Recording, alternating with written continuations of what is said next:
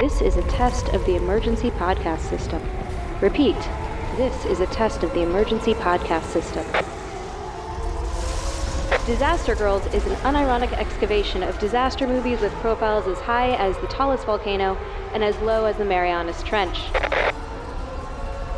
In order to ensure your safety and enjoyment, please remain calm and keep your ears locked on your hosts, myself, Jordan Crucchiola, And me, Amanda Smith. Hello, everybody, and welcome back to the Disaster Girls podcast for the thrilling conclusion to our two-part special event series. It is I, Jordan Crucchiola. It's me, Amanda Smith. And we are on the eve, the actual eve now, of the eve of destruction. We have arrived. We are on the precipice of the eve of the destruction. Yes. Finally, so much destruction. So, and I was like halfway through this movie that I was, the second part, that I was like, man, I'm gonna need another fucking disaster to happen. Like, we have been talking, we've been standing over computers for ages now, but then once the destruction does start to happen, I was like, okay, this looks pretty goddamn cool. They saved their money and they spent it on some pretty sweet destruction effects.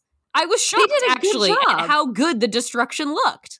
Yeah, I really enjoyed it. It felt very, it almost, like, the general destruction was not the core level. Yeah, no. But I enjoyed that they tried. Mm-hmm.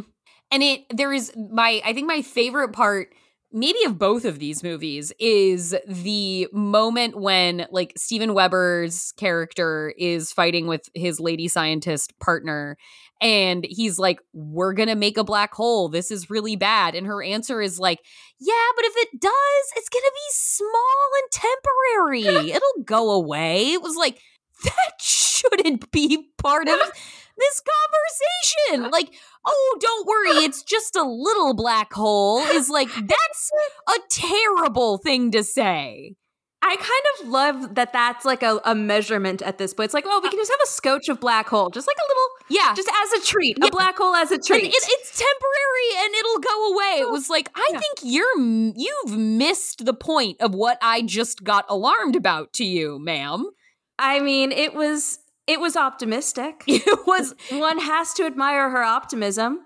It was optimistic. It would, like, and I texted Amanda, like, probably just a third of the way into the second movie. And and this we'll get into when we talk about, you know, what the whole thing was really about. But it was just like, this movie needed to be only 20 minutes, because it is entirely built on lack of communication. People either lying or not saying things when they clearly have an opportunity to, and not being direct or on. It is entirely happening because everybody decided to just not say the shit they should have said. Like, to a confounding degree, to a level of, like, the OC Ryan and Marissa levels of miscommunication, where it's like, guys, this relationship doesn't need to be so fucking abusive. All you need to do is say anything to each other. Okay, but wait, so when you sent me that text, I didn't want to ask any questions about it. When you sent me that text, was that when he and Dr. Lady Scientist, when Steven Weber and Dr. Lady Scientist were having their fight, and she, like, finally spelled out all the reasons she was mad at him? There was that. Before they went to the boss. I don't remember if it was that, because that was another element of it, or if it was when Ruslan, for the millionth fucking time, doesn't just tell his wife about his other dead family from his earlier life that's ruining him internally, their marriage, and her life separately. And, like, Ruslan, like, his home is burned to the ground again because it's another incident just like back in Latiska, but his wife makes it out this time. And when he finds her, he's like, oh my God, I love you. He's like, I'm so sorry that I've been so mean to you. And she's like, she rightly is like, I can't keep feeling like I'm making you unhappy. I'm out. I'm done. And there's this window where it's like, oh, he's finally going to be honest with her about the emotional trauma. And he just lets her walk the fuck away. And I was like, we're delaying this more? Like, because he had to confess it to Steven Weber first. He had to have a sweet, tender moment with Steven Weber.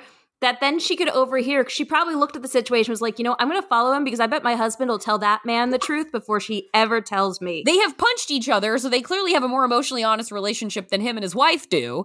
And so she finally hears the story of his pain and anguish and his loss, comes around a corner and is like, I never knew. And he sobbingly is like, it wasn't yours to carry. It was my burden. It wasn't your burden. It's like, you made it everyone's burden. Everyone had a burden with this.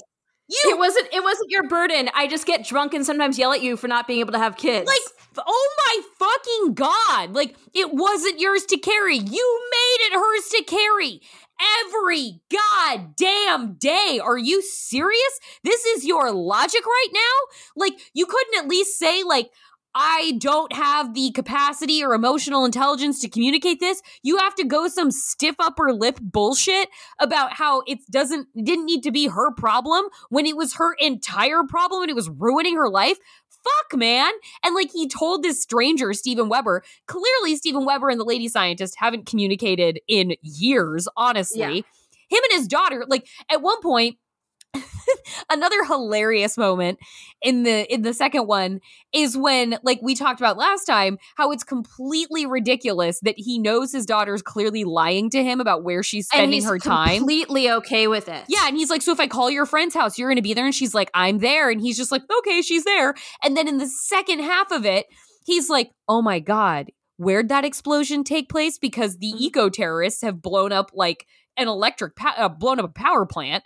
And so there's this explosion. He's like, wait, where's that explosion? And someone tells him, and he's like, because my daughter's at a friend's house. It's like, you do not seriously believe she's at a friend's house, do you? Also, what kind of parent? There's an explosion and chaos is unfolding, and he doesn't pick up the phone. He's just like, well, good. She's at a friend's house. Not like she's a teenager. She's panicked, and there's chaos happening at my place of work. I should call her to reassure her. No, she'll be fine. She's at her friend's house that I don't believe she's at. Yeah, that was absolutely fucking ridiculous. Oh, well, I mean, he is hands down the worst father I think we have ever had in any of these movies. Like, yeah, I think unquestionably. He was, and this movie's ultimate greatest failure is it absolutely has everyone start deciding that Steven Weber has redeemed himself when he has done not one thing to do so. And you knew that yet he gets, happen. There's never an arc. There's never, like, these movies, even the silliest made-for-TV movie, they have, like, a reckoning. They have emotional arcs for these characters. This character just gets off light on fucking everything. Like, he's been a bad dad. He's been a bad business partner. He's been, like, a bad person. And everybody just arbitrarily starts deciding at a certain point. Like, you even have one of the eco-terrorists being like, your dad's not so bad. And her being like, my dad's not so bad. And then, like, the lady scientist having to take responsibility for more than her share of what has gone down in this part. It's just absolutely fucking crazy that they just decide Steven Weber earned anybody's time or forgiveness in this movie when I don't know that he had to issue a single apology. No, he did not once. And in fact, that will circle back to what I think this movie was really about. It is just absolute. This movie had less care for, like, giving anybody a reason to feel the way they do than almost anything we've watched. And it made reality of every feeling almost, like, impossible to attach onto. Yeah, and even when it looked like there was going to be a moment, like when Lady Scientist was giving him the whole lecture, like when they're fighting, they're both fighting about whether or not they should shut down the reactors or the machine. And she turns on him. She's like, don't condescend me. I'm not your child. And then she lays into him about his behavior with her and about what a shitty partner, all these things. And she's 100% right. And she's like laying into him about all his personal failings. And you're like, yes, this is the moment. He's going to be held accountable and he's going to realize what a dickhead he was. And then she gets to, you're obstructing and you're trying to sabotage our life's work. And basically I was like, oh, so are we not supposed to take any of what she said seriously? Any. Because she gets this last part, like she was so right about everything and then she's so wrong about this one thing. Like, the movie does her so fucking wrong by giving her that line. It's like we almost had it. Yeah, we almost had it. Wait, what? Yeah, they were so like, yes, he does need to be called out on his shit. He does need to be told, like, you did bad. You were a bad friend and bad partner, and you like. There's probably some stuff they kind of they don't go into it there. They go into it later with woman who's not Treat Williams' daughter. Yeah. with side piece. She was my favorite actress, I think, in the whole. Like, I loved her. She had the most fun with that character. I really think she took that limited role and was like, I'm going to be such a huge bitch. Like, and it was almost like in the way that none of the characters have a reason to forgive Steven Weber, but they do anyway. Like, in the one-dimensionality of Steven Weber's character, she was equally as one-dimensional, just in a different character direction. I guess props for surprising us. In any other movie, that character has a turn where they're like, they come around and they join the forces for good, or they come around too late and they die and they pay with their lives for being a bad guy. And you're like, when's her moment going to come where she's either like black holed to death or she's going to like stop Treat Williams? And she just continues to be whipping boy clear to the end. She's like, no, I'm going to keep getting used by this billionaire. Did I miss it? Or did the last we see of either of them was that in the limo?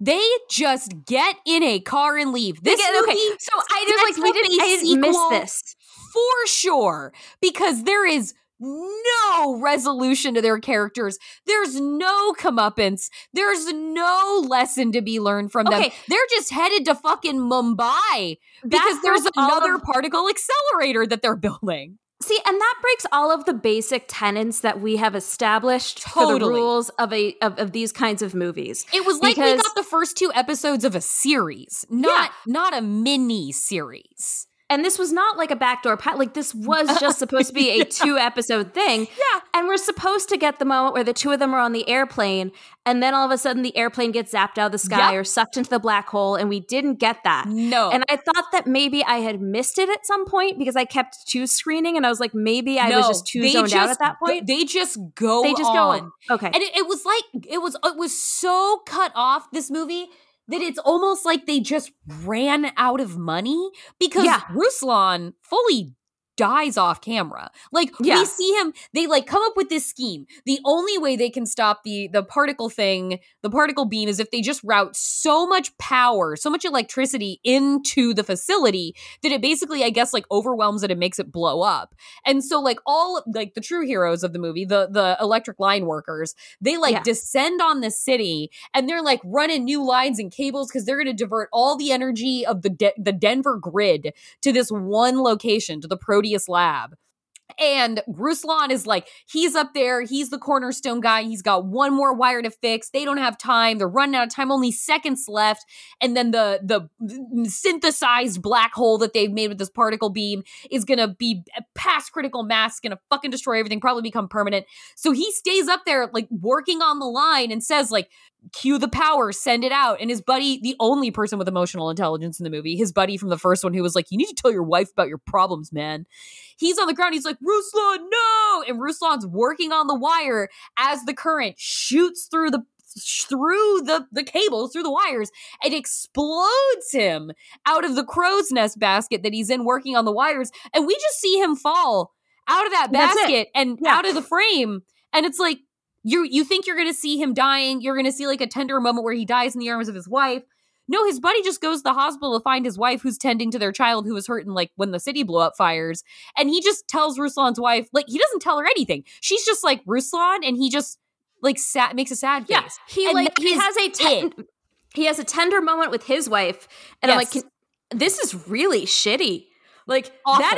This is not the way for somebody who has shown a tremendous amount of emotional intelligence. This is not the way to break the news to your sister-in-law. No, again, your sister-in-law. Sister-in-law. Yeah, after he just lost her mom. Yeah.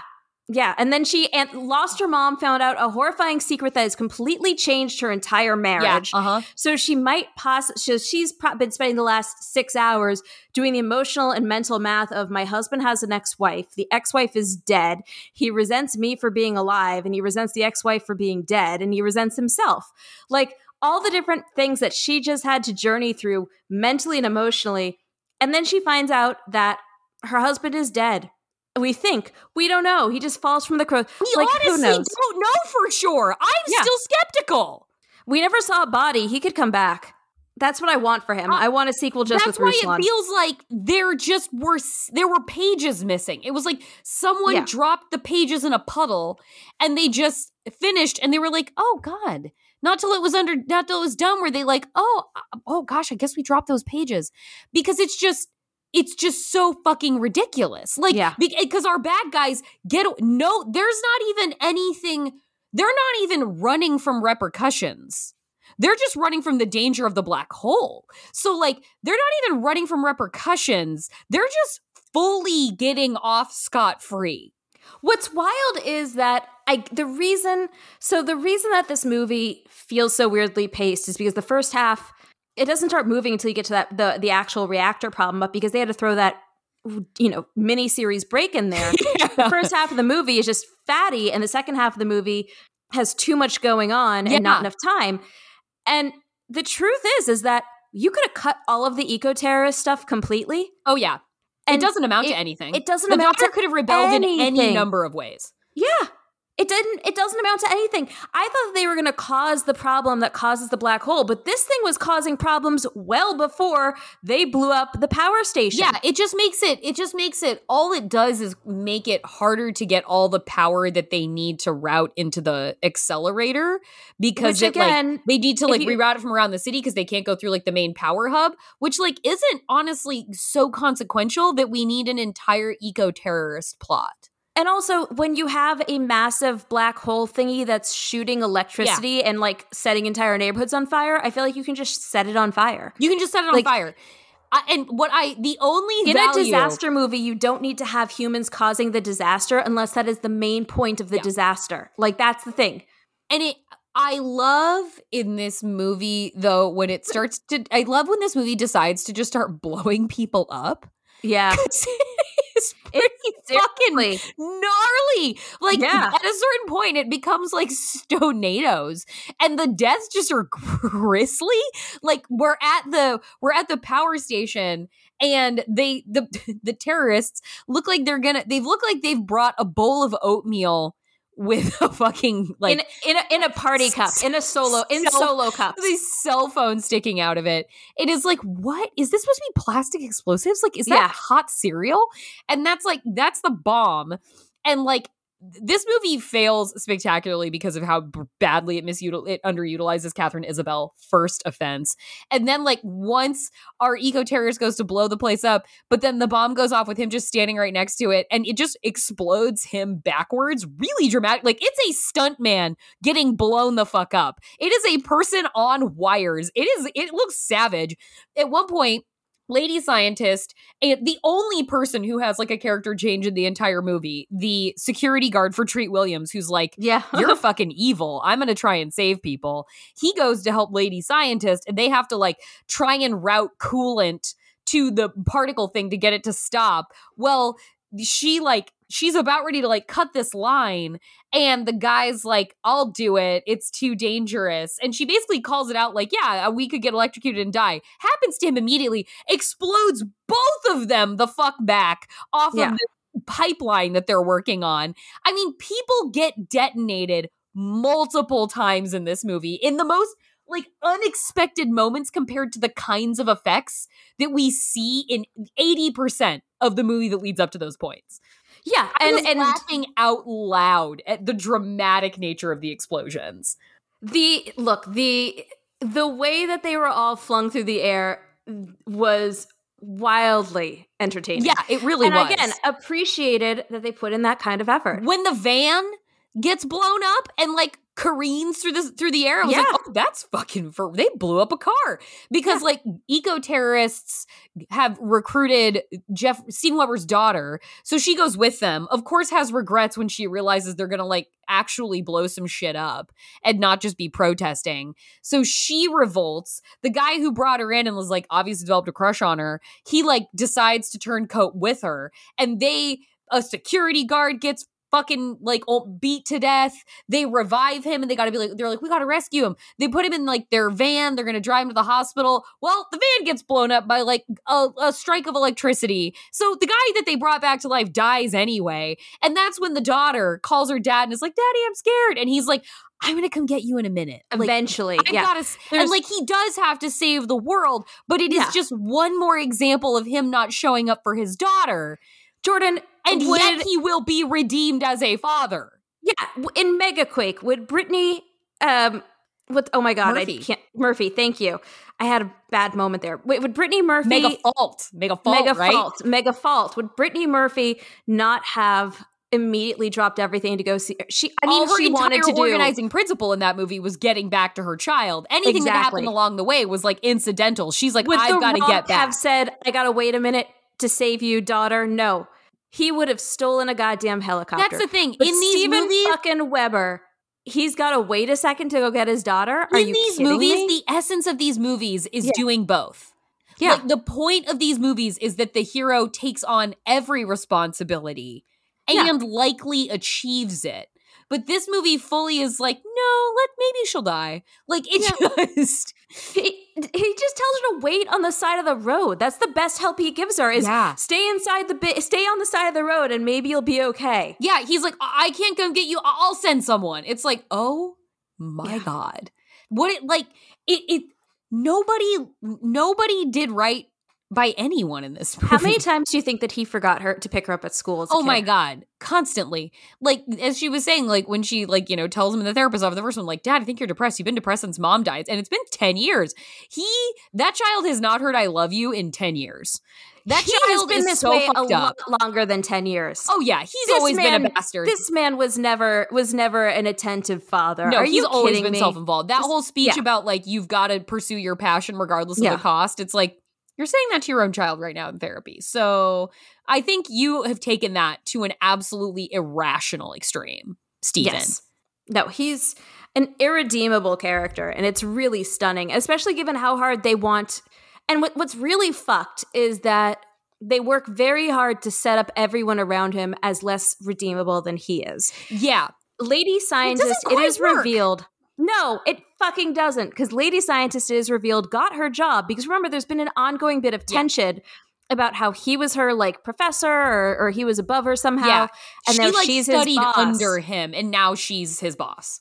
And of course, it's revealed by treacherous side piece lady. Yeah. That 10 years prior or whatever, Dr. Lady Scientist had slept with Max. Treat Williams. Yeah. Which, like, fuck you guys. Okay? I'm sorry. Fuck all of you. She seems competent. She seems capable. What the fuck? And then she's like, well, he wasn't my boss then, which is wildly confusing because I was under the impression he was the head of the company and I no longer know what his role is if he wasn't her boss. But maybe she just wasn't in the employ of the company yet. Okay, so then she got hired by the guy she was sleeping. Like, that doesn't make it better. Yeah, it is totally out of time and place when she was involved with Treat Williams compared to her working with Treat Williams. And it's like, if you're just going to throw at her that she fucked some guy that she knew before they were colleagues, go to hell. And like, I see, but I don't think that's the impression we're supposed to take from it. And I don't know. I think that, and because like when she died briefly, When she died briefly, which she did, the whole fucking defibrillator scene. I appreciated how detailed the defibrillator scene got. Like, it's like, oh, we're not just going to do the chest compressions thing. There's going to be an emergency defibrillator in the belly of this like research facility, and he's going to hook up the patches, and he's going to hit the button. And he's not going to try to save the other person at all after doing all of this. No, definitely not. Doesn't even check. Doesn't even be like, hey, what if I throw these defibrillator patches on this dude too? No, just Dr. Lady Scientist. But like, when she briefly dies, I was like, holy shit, they're going to kill her as punishment for being a whore. That's what I totally thought. Yeah. Oh, that's what I thought. I was shocked when she lived. I was like, oh, she certainly can't come back from her whorishness. Right. And so I feel like the movie wanted us to think that again, delegitimized her in some way. I think the movie worked many times, intentionally or not, to delegitimize a lot of her point of view and a lot of her standing which the thing is that, again, because he's a terrible character, because you can't be like, character. You can't be like, well, she's wrong and he's right. He's not right. So therefore she just has to be more wrong than he is. Yeah. And so it's just, they have to keep finding new ways to make her more wrong. And one of those ways is that she actually, it turns, so one, when she's like, you're just trying to stop this. And it's like, he's right. This is dangerous. And then two, like, oh, she doesn't even deserve this position in the first place because she slept her way there, just like this other person who now is causing problems and is shifty and traitorous. Yeah. We're supposed to see them as the same. And the only thing that redeems Lady Scientist is that now she wants the good person's penis. And the devious side piece woman is just like, it is so blatant. She's being used and manipulated. It's not, at no point is she able to like take back her power and be like a cool villain. It's just like, no, I'm just going to do what this man who's fucking me tells me to do. Yeah. Like there is a black hole we are responsible for currently consuming Denver, and others are popping up in major cities around the world. In every major city. The black hole shows very well. Yeah, but when Treat Williams tells me, I just need you to do one more thing for me, you're still going to act like your teammates here. Yeah. And like, there was no moment where it was like, yeah, I love world destruction too. It just felt, even to the bitter end, because she has copies of all the research. And to her credit, though, when they get in the limo, I was gonna say she has her little like villainous turn. They're headed toward the private plane. He's like, hey, I'll take those data drives from you, and she's like, when we land. And so it's like, okay, girl, you even fucking know it. Like, what are you even? Are you gonna kill him? I wish she killed him. Like, the only way I wanted her character to end if she wasn't gonna turn hero was to kill Treat Williams and be like, no, I'm the bigger psychopath here. Like, I will take over this project. I will be the head of the company. I'm no longer like the lowly third in command. Fuck you, dude. You have been using me for sex and corporate espionage. So now I'm going to kill you and take over everything you have. But she didn't even get to do that. They just go get on some plane. Supposed to be like some sort of negotiation scene that happened. I have to assume that was in like those pages that were lost. In a better movie, there is of course the moment where she's like, after we land and after I'm made executive vice director. As soon as I have 39% of the company, like something like that. Yes, which again, all of it being a dramatic turn from everything else we've seen about her. But sure, asking for consistency in female characters in this movie is asking a lot. It's just... I mean, remember, we meet her and she's like eager and excited to maybe take on another project. Yeah. And by the time and within 2 days, she's suddenly like corporate espionage traitor. That's the thing. It sows the seeds of our doubt in her insidiousness. Yeah. In a way that's like, oh, I see where this is going. And it doesn't pivot in some like clever subversive way. It's like they just didn't want to think about how they would fully write her character turn. So they were like, nah, fuck it. Like, whatever, man. Like, too hard. Yeah. Well, just, she can just look evil now. Yeah, that's it. That's all. That's good. I did love that both times when they're like when they're in before everyone realizes things have gone horribly wrong, but after Dr. Lady Scientist has realized she's been betrayed somewhat by the side piece. Yes. And there's the black hole over the downtown, and a coworker runs in and is like, come outside, everyone come outside and look, something horrible has happened.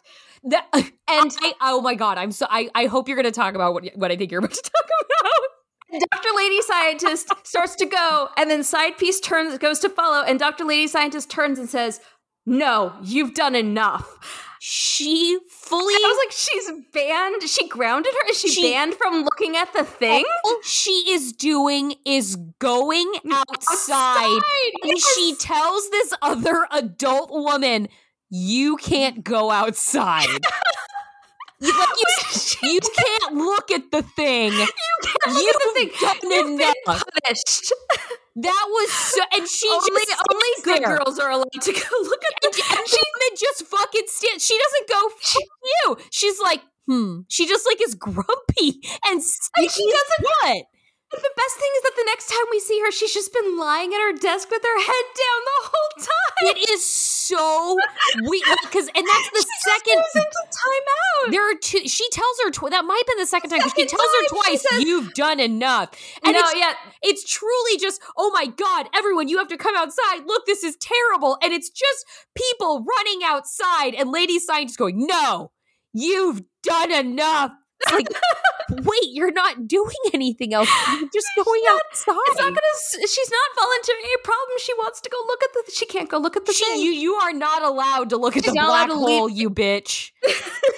It is so weird. It's and that she doesn't go anyway. It's just like heroic. That was when she's just grounded there. The fact that she was still, that it wasn't like she was like, oh, I guess I'll go home now. That she just sat there when they came back and she was lying with her head down. And I was like, that she really took it seriously. She really is thinking about what she's done. How are we supposed to go from that to then evil double crosser?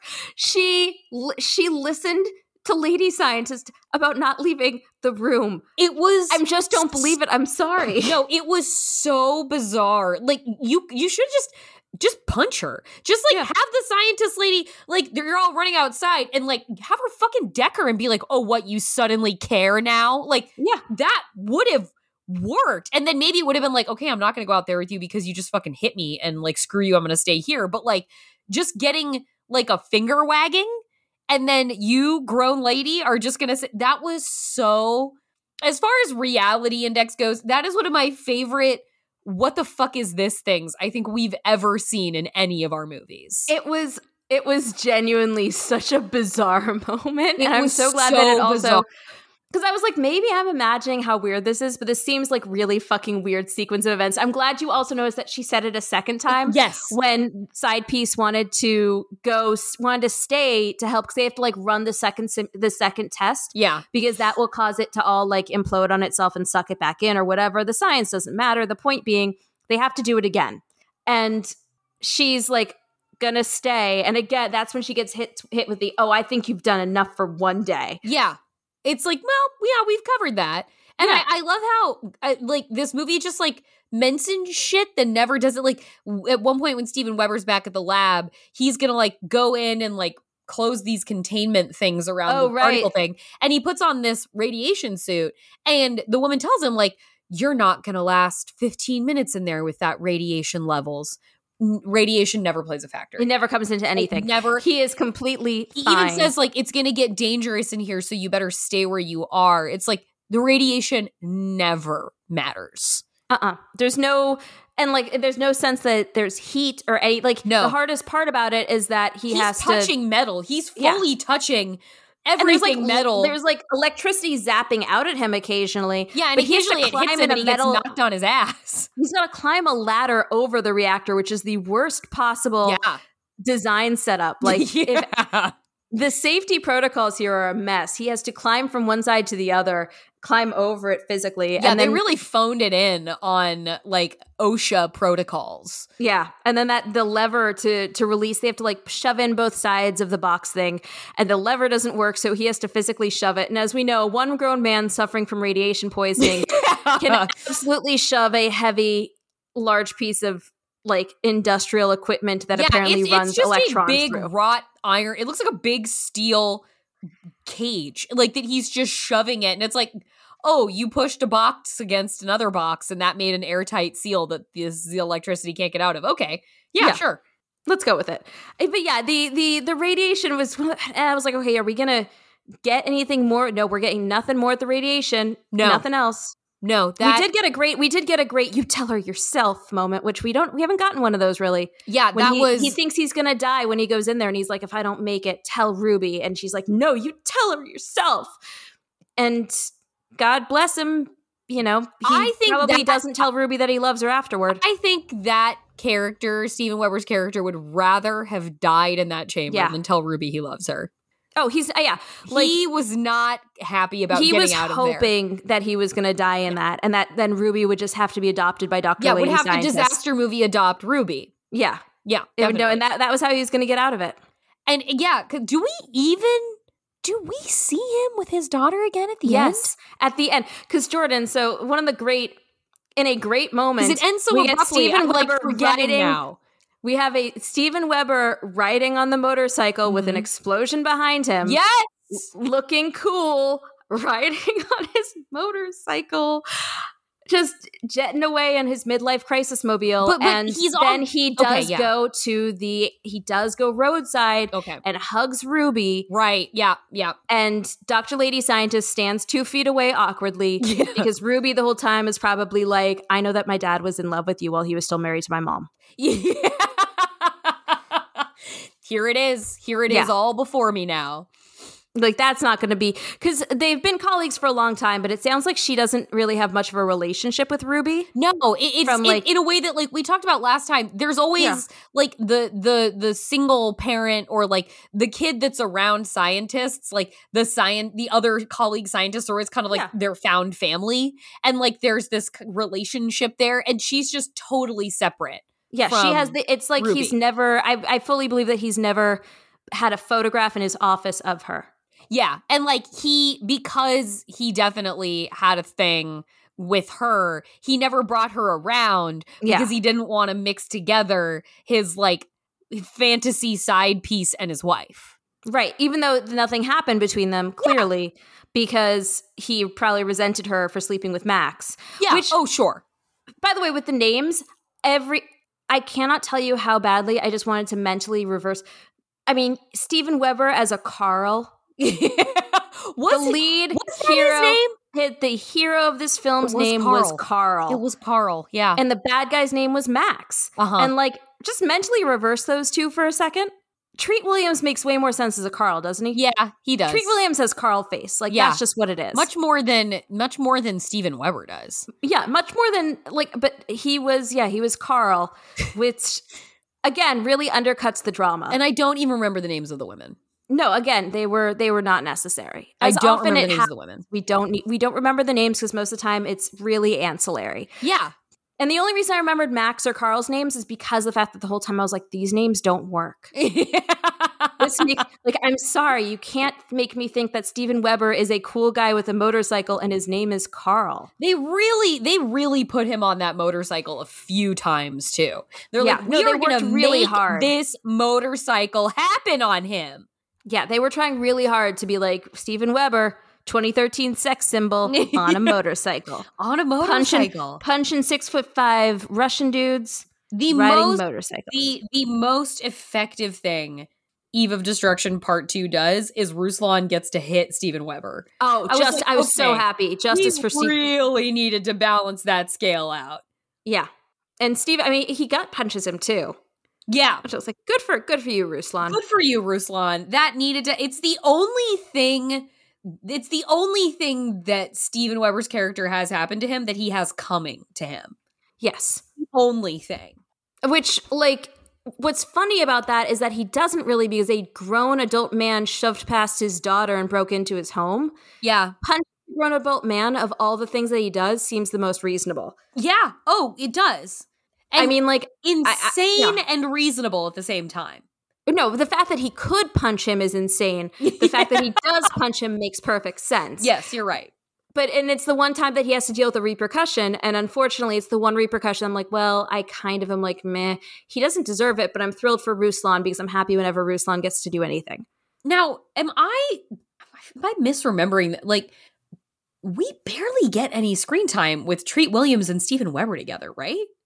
Yeah, there's a couple of instances, But like they're like barely, the big bad and the hero. Yeah, no, we don't get like a real face-off scene because what's her name? Because Lady Scientist has the face-off scene at when he's like when they made Treat Williams vamp at the display for all the investors. Yeah, and it starts going. Wow, that's a hell of a thing, isn't it? And they just like didn't give Treat Williams any dialogue, so he had to make up his own dialogue briefly. Yeah. Yeah, talking about it the way that Trump talked about like pretty much anything off the cuff. It was perfect. But I did love the moment when the security guard's like, "You're on your own," because he's gonna ditch him and go help the scientists. And Treat's character's just like, "I'm always on my own." Like, and then he literally like walks off into dramatic backlighting. Yeah, I was like, you know what? Great. Yeah, give us that melancholy villain moment. Give us that character. Let us have that character. Don't waste our time with terrorists. You know who I did want more of, by the way? Like speaking of underserved characters, the power plant duo. Oh yeah. Oh yeah. Okay. When we get them, I think we opened the second episode. Yeah, we get a very like nearly Don open. Cheadle in HQ it was, kind of environment. You know it was Don Cheadle. If you had Alfre Woodard from the Corps. Yeah. And then John Cheadle working under her. That was who those two people were. It really... I'm so excited. When those scenes are given their due in a disaster movie where we're at like a power center, it's really cool. Yeah. And like I definitely could have gone more for them being the like operational brain trust, hive mind, working out the solution to this problem instead of like the scientists just fucking bitching at each other and not telling each other things. Yeah, I wanted to hear them barking more orders at each other. When she says, better get the troops rolling in, call in the disaster plan. And I was like, how have we never had the phrase the disaster plan? The disaster plan. The disaster plan is the name of our band, Jordan. When you and I make a punk emo band one day. Yeah, the disaster plan. 2002, we'll release it in an album in 2002, the disaster plan. It is like the disaster plan. It feels like a spiritual sibling to the mainframe. Yes, the disaster plan. So when you're trying to hack the mainframe, it's because you're trying to put the disaster plan into action. It is true. It is true. Every one of these movies should have someone saying the disaster plan. I'm going to write that into my movie now. At some point. Absolutely. I'm going to write this into Moontastrophie now because somebody needs to say it. Because it could either be the plan for the disaster or the plan to solve the disaster. Right, exactly. It's just vague enough. But in this case, we know it's the plan to solve the disaster because they are so eminently capable. Yeah. These two. Absolutely. They're dialed in. They're doing their jobs right. Yeah. We never see that. We see them one more time when they just like cede control to Steven Weber for no good reason. Like he walks with confidence and Ruslan comes with him. And honestly, if the guy who'd been ranting and raving at my office came back with more people, I wouldn't be like, well, that's somebody I should listen to. Well, clearly this is a reasonable individual. Yeah. Oh, he's got another guy who's saying that this is dangerous. I'll just listen to both of them now. Yeah. He's brought friends. Clearly this makes perfect sense. Yeah. Because as we saw at the Capitol, once there's enough people, it makes it right, yeah? It's not crazy. If enough people agree, then it's real. Yeah, if enough people agree, then it becomes sane. Yeah. And yeah, this movie just, it really, I just have to believe that it deeply suffered from needing to be two movies. Like, if this had just been, like, if they felt, well, we should put more in to justify having 3 hours here. Instead of just being like, listen, cut the shit. Give me an hour and a half movie. Yeah. Where Steven Weber's character actually has to develop a personality. Yeah. What's crazy is that they could have had more disaster in the first half because they could have just built out the fire lightning stuff way more. And then you would have action in the first half and then the second half the black hole starts and then you're like, okay, cool. That moves us into the second half. And instead, no, we just got so much nonsense. So much nonsense. Now, do we feel then like we are ready to go into what this movie was really about? I'm truly okay with moving beyond this film as quickly as possible. Yeah, I think we're good for that. And so after this word from our sponsors, we will move into what this movie was really about. And that means, folks, do you love movies? The good ones? Even the bad ones everyone told you not to like? It sounds like Superyaki might be the place for you. The team at Superyaki loves movies, so much so that they've dedicated every waking moment of their life to bringing you top-quality merchandise to showcase your love for them. From super soft t-shirts saluting the brave of us who go to the movies by ourselves, to comfy sweatshirts and aprons commemorating historic events like the night Florence Pugh made marmalade. They even carry enamel pins of some of your favorite directors like Hayao Miyazaki and Guillermo del Toro. Superyaki joyously brings you tangible love letters to your favorite movies and the filmmakers that you can wear with pride. Plus, the team at Superyaki screen prints all their apparel using eco-friendly, 100% water-based inks and ships with compostable poly mailers for an environmentally friendly alternative to online shopping. And as a special gift to you, listeners, you can save 10% on your orders with the code DISASTERDIVA, all caps, no spaces, at checkout. If the spirit moves you, find them at superyaki.com. That's SUPERYAKI.com. Let's watch more movies. Let's do, and let's consider what Eve of Destruction is really about. Oh, so my initial feeling was that this movie was actually secretly an anti-green energy, anti sort of saving the world through environmental consciousness movie, because I thought that the P53 was going to be more substantial. Yeah. But what I actually think this movie is really about is I think this is a movie about how white cis dudes, and I feel like I just heard all of the radios shut off as everyone was like, oh shit, she said the phrase white cis dudes. But this is a film about, if you weren't expecting to hear that phrase on this podcast, you don't know this podcast very well. Right, yeah, then you haven't been here before. Yeah. This movie is really about white cis dudes doing the least and getting all the fucking credit. Because Steven Weber consistently is fucking useless in this film. Carl sucks. Yeah, the whole time. Carl sucks hard. Carl sucks, but Carl is against running this thing, but not so against it that he goes to the press or takes any steps to stop it. Yeah. He's still sitting at his fucking desk when they run all these tests. Yeah. Carl resents his coworker, who he's also kind of in love with, but maybe not because he's dead inside, but he resents her because she is more powerful than him, but also that he kind of, it seems, resents her probably now that we know the background because of the fact that she chose someone else over him. And through all of this, Carl doesn't have to, and Carl is, of course, neglectful and negligent with his daughter. And at the end of all this, Carl is the fucking hero.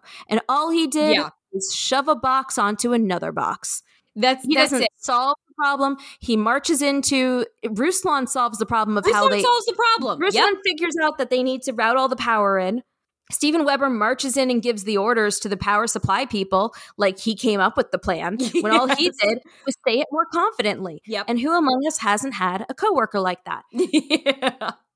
No, this movie is about basically white dudes doing the least and getting the most credit. He's going to be dubbed a hero and he doesn't deserve any of it. Yeah, I'm right there in the exact same place where this movie is completely about doing the absolute least and being considered extraordinary because you're a man who did the minimum. Yeah. That the bar for dipshit guys is, well, as long as you're not actively trying to destroy the fucking world, you too can be the protagonist of a film. It's just the shocking even as this movie hints at points that it lays down storylines for which there should be some sort of comeuppance for Steven Weber's character, for Carl. There should be some sort of reckoning for him of the ways in which he's failed all the people, specifically the women around him. It even hints that those things will have to be confronted, but they just never are. He just gets to move on. He just gets to get away with it.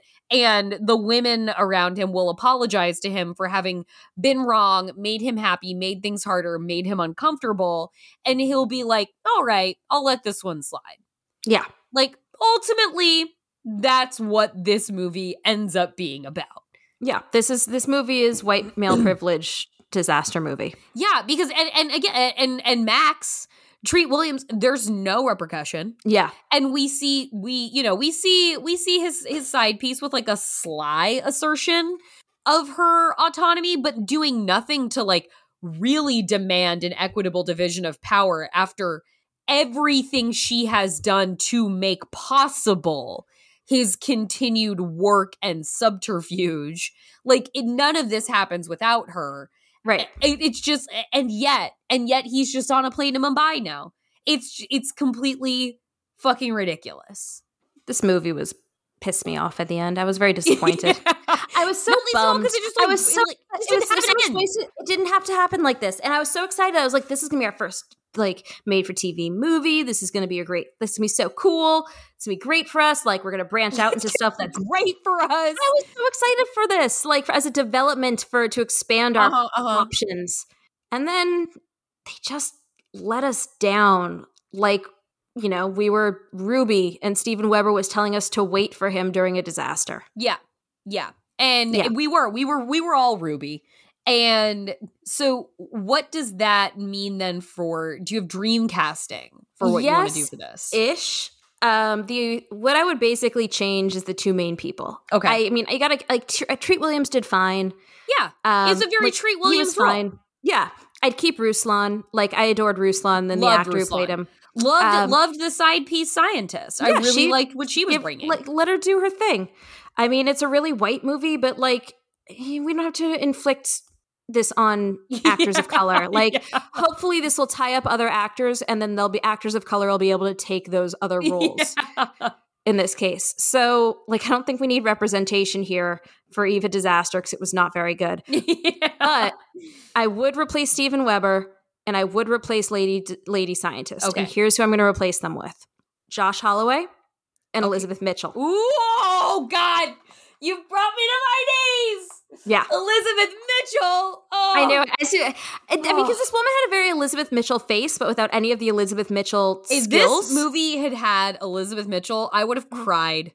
Because every line from her would have been imbued with so much pathos. Yeah. There would have been so much empathy in her. Oh, God.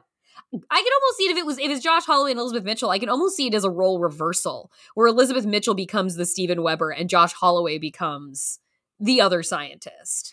You could definitely flip it. I was going to keep them as is. But I hear you. Yeah, like I was going to keep them as is and have Josh Holloway do his Shaggy thing. Like Josh Holloway can ride a motorcycle and be depressed for 10 years about the death of his wife. Oh, yeah. And then, but also be like, he can do the indignant, like, what are you talking about in a way that Steven Weber just wasn't bringing. Yeah.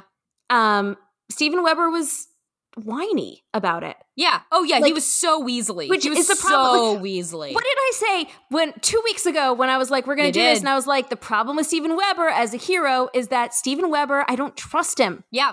Yeah. And you can't like trust Carl. No, you cannot trust Carl. And like, Wings Steven Weber is a long time ago. And if I remember correctly, Wings Steven Weber's character also was a little bit of a shitweasel. Wasn't he kind of a womanizer? Yeah, he was the womanizer brother. And Tim Daly was the womanizer, and Tim responsible brother. Was like the good one and like the kind upstanding strong one. And then you had like the little shitweasel getting into things, but not nefarious because it's a sitcom. Yeah. The eventual, you know what happens to, getting into things cute, shucks, 20-year-old guys? Yeah. They turn into bigger shit weasels over time. They do. And the things that were endearing about them before and their wacky antics. And they're like, I fell asleep in a hot tub with 3 Playboy models. Like that shit is charming-ish in a 23-year-old to a 27-year-old. Once you get up to, 50s, it's not so fucking charming. And he's mostly just lying about shit and talking about how, his ex-wife is crazy. Yeah, he's mostly just lying about shit. So the point being here was that, yes, I told you Steven Weber was going to be a whiny little bitch in this, and Steven Weber, which, by the way, love Steven Weber as an actor. When Steven Weber's trying to play Ernest, he feels whiny. Josh Holloway, it does indignant and righteously indignant really well. Josh Holloway is really good. Yeah. Josh Holloway's a really good one. Yeah. And he's right at that right level for this. So, and then Elizabeth Mitchell, like, I feel like she kind of won't say no to a paycheck. I know you do. That's not a drag on Elizabeth Mitchell. It's an admiration of her work ethic. But yeah, that's why I think that if we said like, hey, Josh is involved with this, she'd be like, yeah, that'd be fun to revisit that chemistry. I too am just going to do the two leads. Yeah. I am going to make Katharine Isabelle sure our central person. I'm making Katharine Isabelle the Steven Weber character. Carla. I'm going to make her Carla. And then I think I'm going to go like maybe a little bit of like a Hannibal reunion here. And I'm going to make Jonathan Tucker, the actor Jonathan Tucker, what Carla's role was. Okay. Because he's a dynamic performer. Yeah. And I just feel like I want to see him in the role where he's the one lying and he's the one kind of covering up and she's the one who's going to save the day. And like, you know, she has to defibrillate him back to life. That's what I'm going to do. But I do like the supporting cast of this movie. Yeah. Supporting cast, they did a good job. Like great choices for both. Great. And you can't replace anybody at the power station. I love those two actors. Yeah, the power station, they're in. They're in 100%. So how many towering infernos do you give Eve of Destruction? 1. I mean, I'm giving it 1. I'm with you. Me. Yeah. I'm giving it 1. I'm giving it 1. And it's not even like a angry 1. It's just like I'm not angry, I'm disappointed 1. It just deserves nothing more. Nah. Like Steven Weber, like the development they give Carl sucks so much. The eco-terrorists are extraneous.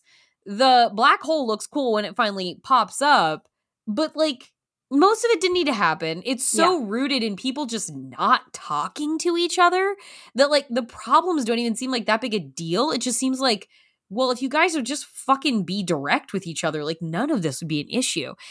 He's a bad father. Ruslan, he's like the best part of the movie, and even he's being absolutely fucking unreasonable about not being emotionally honest with his wife. So it's just like, nah, man, you get a 1. Yeah, I agree. Well, the good news is, Jordan, we're moving on from this. And we have an animal disaster coming your way for the next one. We're bringing back an animal disaster. Next up is from 2008, Vipers. What's going on in that? First comes the slither, then comes the slaughter. Oh, that's good. A set of vipers have been taken by scientists to mutate them to make a cure for cancer. As their experiment goes awry, the vipers escape into the woods. They're not only biting people, they're actually killing people in a little town. This, of course, will be starring Tara Reid and Corbin Bernsen. All right. Corbin Bernsen, sorry. All right. I love it. I'm in. Corbin Bernsen, best known for LA Law. No way. Best known for Major League. That is true. He was in Major League. For Major League. It's cited in his bio as best known for his role of Arnold Becker on LA Law. That was it. He doesn't get Major League in his bio on Letterboxd. Have we seen Corbin Bernsen in one of our movies yet? We have not. He feels like a great made-for-TV disaster. No, he's actually in the 77 King Kong, or 76 King Kong, which we did not do. How old is he in that? Like 15? What? I don't know. I mean, I know he's not like the youngest man, but really? It's listed as one of his credits. Wow, okay. But we have not seen him in anything yet. This feels like I feel like suddenly hearing his name, I want to see him I want to see him in these movies like I want to see Dean Cain in these movies. I mean, there's others. Like I want to see Casper Van Dien. We could have done Raging Sharks, which he's also in. I mean, we will add that do to a list right now. Yeah, adding that to Animal Disasters right this very second. Yeah, now I'm looking through. He's in a film called Fangs from 2002, and that's about bat attacks. Takes place in a Scottish town. Hell yeah. I will, since we're bringing up animal disasters, I will say it was announced earlier this summer that friend of the pod, Liam O'Donnell, will be making a shark disaster movie of his own. Wait, really? Yeah, it's called The Wreck.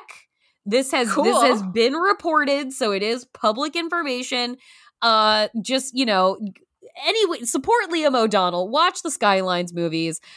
Get ready for The Wreck. The film will follow a group of old college friends who reunite in the Caribbean for a scuba diving trip, exploring the wreckage of a World War II battleship and find themselves trapped inside the underwater labyrinth of rusted metal surrounded by great white sharks. So we can even have Liam back one day to talk about his own shark disaster movie. Oh, I'm so excited about that. I'm so excited about that. Oh, you know what? We did actually we had him in Atomic Twister. Okay, I thought he had come up at some point. All right. He was in Atomic Twister. All right. So, Pod All-Star Corbin Burnson, coming up, is it Vipers? Plural? It is, where did it just go? It is Vipers, plural, because there's a pair. It so looks like Vipers, it's a Tubi special. Yeah, it is on Tubi. So it'll be on Tubi. It's also available on Amazon, Vudu, Paramount Plus, it looks like. How does one... It's Paramount... Do you have to pay for Paramount Plus? It says Paramount Plus is an Amazon... I don't know, man. Okay. I'm not gonna, but I assume that one does. That might be the step to... Like, I've got a lot of streamings at this point. And yeah, I'm not adding another one. It's not fucking happening. I'm sorry. I'm sorry, Paramount and Peacock. I'm sorry. No, Peacock, free. Peacock knows what the fuck it's doing. You can just watch Peacock. I almost don't want to do it just because I just don't want to add another streaming. No, that's totally legit. But I'm saying finally the price is right. Yeah. Like if you're going to tell me you're going to put exclusive content on a streaming service, you better make that shit free or you are not getting my dollars. I would love to watch The Good Fight. I am not buying CBS All Access, which I'm pretty sure is now part of Paramount Plus. Not doing it. Yes, it is. No, absolutely not. I as much like just don't want more things that I have to watch. It's bad enough that like I keep being like, shit, Apple Plus has so many good shows. Damn it, Dana, stop buying good programming. Give me season 3 of Dickinson though. But like then they just keep adding more things that have good programming, and I'm like, but I have so many bad disaster movies to watch. Yeah, I've got a lot to do on Tubi.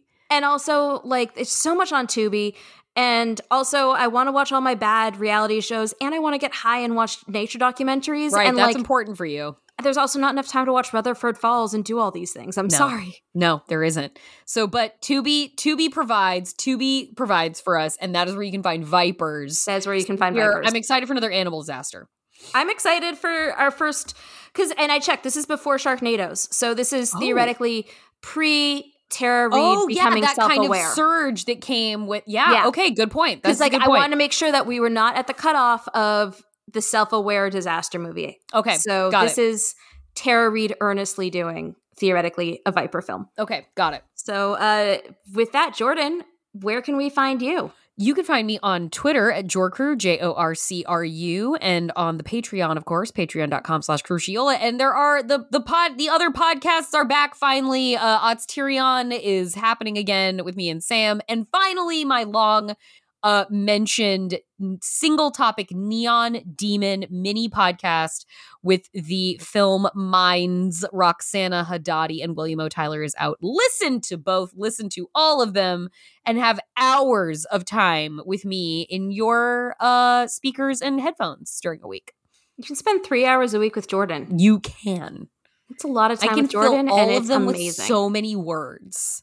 That's absolutely true. It's basically, you would actually know finally what friendship with Jordan is like, because it'd just be 3 hours of Jordan talking, and that's not unusual. No, that's a fair point. It was recently, I was at a friend's house, and we were having dinner, and there were 4 of us, and 2 of the friends left at about 10 p.m. And we've been together since 5, so this is a good, solid 5 hours. And the friend whose house we were at was like, oh, you don't have to go yet. And that's all I need to hear. Oh no, that's like inviting a vampire in or feeding a stray cat. That's feeding a stray cat. Jordan's never going away. That's feeding a stray cat. I was there till 2 a.m. It was the best. And we were talking later on about introversion, extroversion, that kind of thing like that. And somebody was talking, the friend who left early was like, oh no, I get so tired. Like I really like to be in bed before midnight. And my response then was like, I think I can pretty succinctly describe myself by saying I've never wanted to sleep more than I wanted to talk. I've never. That goes on your family crest. Yeah. I've never wanted to sleep more than I wanted to talk. If I if I am like in a conversational groove with somebody, knowing that I can do that forever, but knowing that if you kind of catch other people in those grooves, it's kind of, it's special. If that happens and we're like on a good track, if I have to pee, I will not move. If I am getting cotton mouth, I will not get something to drink. I am not getting out of position and interrupting the flow of a conversation with somebody who I feel like I really have in front of me and focused in a way that like I don't think I can get it back. So like I will just sit there not peeing and being thirsty for however long it fucking takes. This is what you have evolved to do. Yeah, this is your evolutionary, like the way that like sometimes like the bear doesn't move for 3 days while stalking its prey. And it's like, that's exactly what Jordan is doing in that moment. That is exactly what I will do to keep people emotionally hostage. Yeah. Yeah, it's true. So on that note, Jason, where can we find you if you're there? Is there a Jason? No, I don't know if there's a Jason. So Jason, Jordan and I look at each other on a video. Jason puts his video off and I assume walks away from us at that point, just being like, I can't do it. I can't listen to these two because we talked for like 30 minutes before this episode. Then I have to hear them talk to each other and then they're going to talk to me. No. Yeah. So I assume he goes off and like plays with his dog. So Amanda, where can we find you? Jason can be found at Jason Halftones on all of the socials. Yes. And you can find me. I'm Amanda Smith Says on Twitter. I'm still getting used to hearing you say that, Amanda Smith Says. I'm still getting used to typing it when I have to search for my own, because I have to like be like, wait, where did I say that the other day? And then I have to go back and search my tweets. And then I still am like adjusting to saying Amanda Smith Says. But that is my name on Twitter now. It is liberating. And so I'm on Twitter. And then the podcast, of course, is disastergirlspod@gmail.com. We're disaster_pod on Twitter. Mm-hmm. And then we are Disaster Girls on Letterboxd. So you can find us on all the things. Please rate and review us. Please give us 5 stars. And please do. We love reading your reviews. We love those moments. So please do that. Please share us with your friends and family.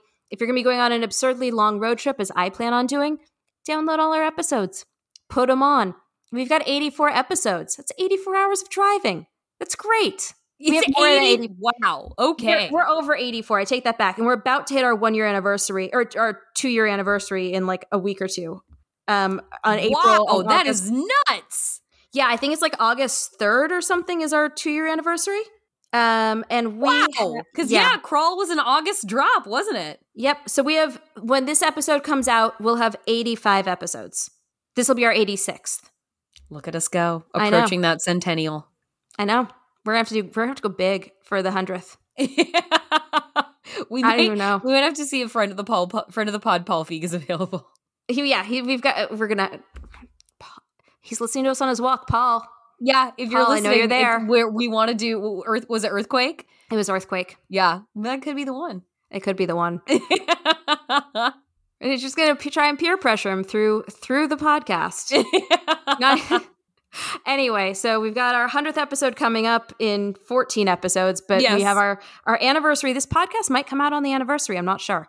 So that's pretty cool either way. Yeah. And we might have merch coming up. We're working on it. Well, it'll be a happy Thanksgiving 100th episode. Exactly. My God. All right. But for now, we'll be back next week with Vipers. Yes, we'll see you and Vipers and Tara Reid very soon. Bye.